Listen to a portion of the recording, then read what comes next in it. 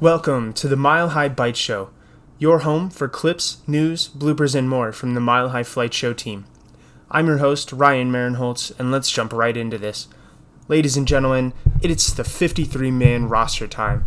The Broncos have made their final cuts, and although there's some shifting left to do, the roster is mostly now complete for the start of the 2022 season. Before we run through that, let's mention the moves that were made. As we talked about yesterday, Sam Martin was cut, making Corliss Whiteman your new starting punter, and then Bless Austin, Jaquan Hardy, Jeremiah Gemmel, Sebastian Gutierrez, Donnie Lewis, Zach Johnson, and in what some viewed as a surprise, McTelvin Agim all got the unfortunate news yesterday as well. As for the rest of the cuts, most notably, Hall of Fame quarterback/wide receiver Kendall Hinton was cut. This one really hurt me. I love my boy, but that leaves Jalen Virgil as your last wide receiver in that room.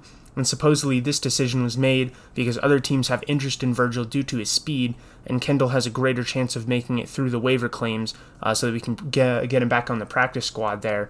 Though he still may not due to what he's put on tape already, playing in some regular season games last year and doing pretty well as well. Quarterback Josh Johnson was released, meaning Brett Rippon has won the backup job to Russell Wilson, and congratulations to him, as it's been cool to see him stick around as a Bronco for the last few years and continue to grow as a player, finally making the final 53 out of camp this year. And then veteran safety J.R. Reed is cut as well, which makes sense with the depth at that safety spot. And a bigger surprise to many, offensive lineman Netane Mute was also cut, and this is an interesting one because it's not necessarily a lack of talent that brought us to this point. Unfortunately, Muti was never a scheme fit with this new Hackett offense and outside zone scheme, but early in camp was impressing the new staff and making a case to stay on the roster. However, as camp progressed and the preseason came and went, Muti struggled with injuries, wasn't doing well in pass protection, and then the final nail in the coffin came when veteran Graham Glasgow, who is also a potential cut candidate just due to cost, proved his worth with positional versatility, staying healthy throughout this process, and playing well in the preseason.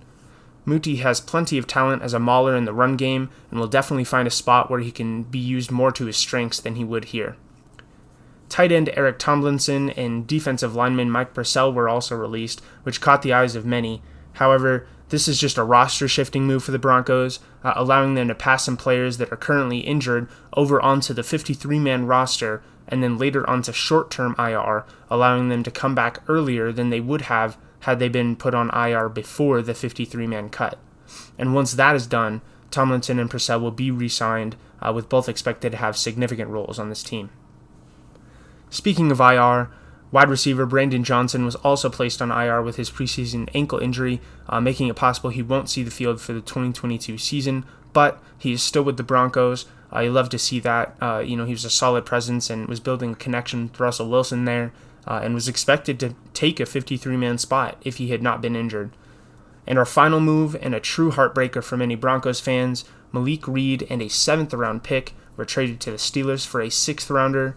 And this move definitely makes sense with the edge depth we have, especially after that third preseason game when you saw Baron Browning, Jonathan Cooper, and Nick Bonito all making impact plays. It makes sense to go with the younger, higher upside guys, but it always stings to send off the Broncos sack leader over the last 2 years and a great person as well. And another undrafted free agent story that made the roster, built himself up here on this Broncos team, and you love to see it. Hope the best for him over in Pittsburgh. As for the 53-man roster, we won't go through every name just for the sake of brevity, so let's go through the most notable spots and things to talk about. In your wide receiver room, you cut Kendall Hinton, who I had viewed as the Broncos' 4th wide receiver, so now behind your big three of Hamler, Judy, and Sutton, you have Montrell Washington, your starting returner and potential weapon, Tyree Cleveland, who is still returning from injury, but is a special teams ace for us and has the size to contribute offensively, and the speedy, undrafted free agent Jalen Virgil, earning the last spot and then continuing to the Broncos streak of having an undrafted free agent make the roster. In this tight end room, depending on Dulcich's hamstring injury progress, I could see him being put on short-term IR as well, and Eric Tomlinson will be back as well to be your blocking tight end in the run game.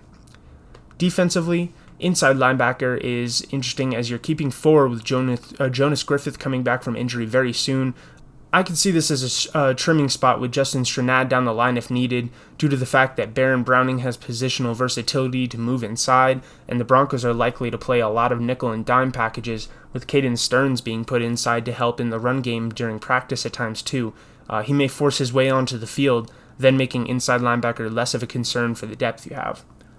And before we wrap it up, on the defensive line, you're in great shape when you consider the return of Mike Purcell to this room, giving you 3 and arguably 4 if Matt Henningsen continues to improve and maybe puts on some weight, players that have nose tackle ability, and then 4 with defensive tackle ability in a room of 6. So you've got some players with versatility that can move around the line, and that's huge for a defensive coordinator. You can move things around. The offense will never know what to expect with some of those guys, so that's huge.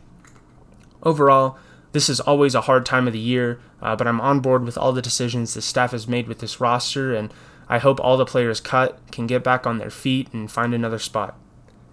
That'll do it for this edition of the Mile High Bite Show. Make sure you guys find us on social media. Our Instagram, TikTok, and YouTube is at Mile High Flight Show, and our Twitter and merch on Redbubble can be found at MHFS Podcast. Thank you so much for joining us, and we'll see you guys later.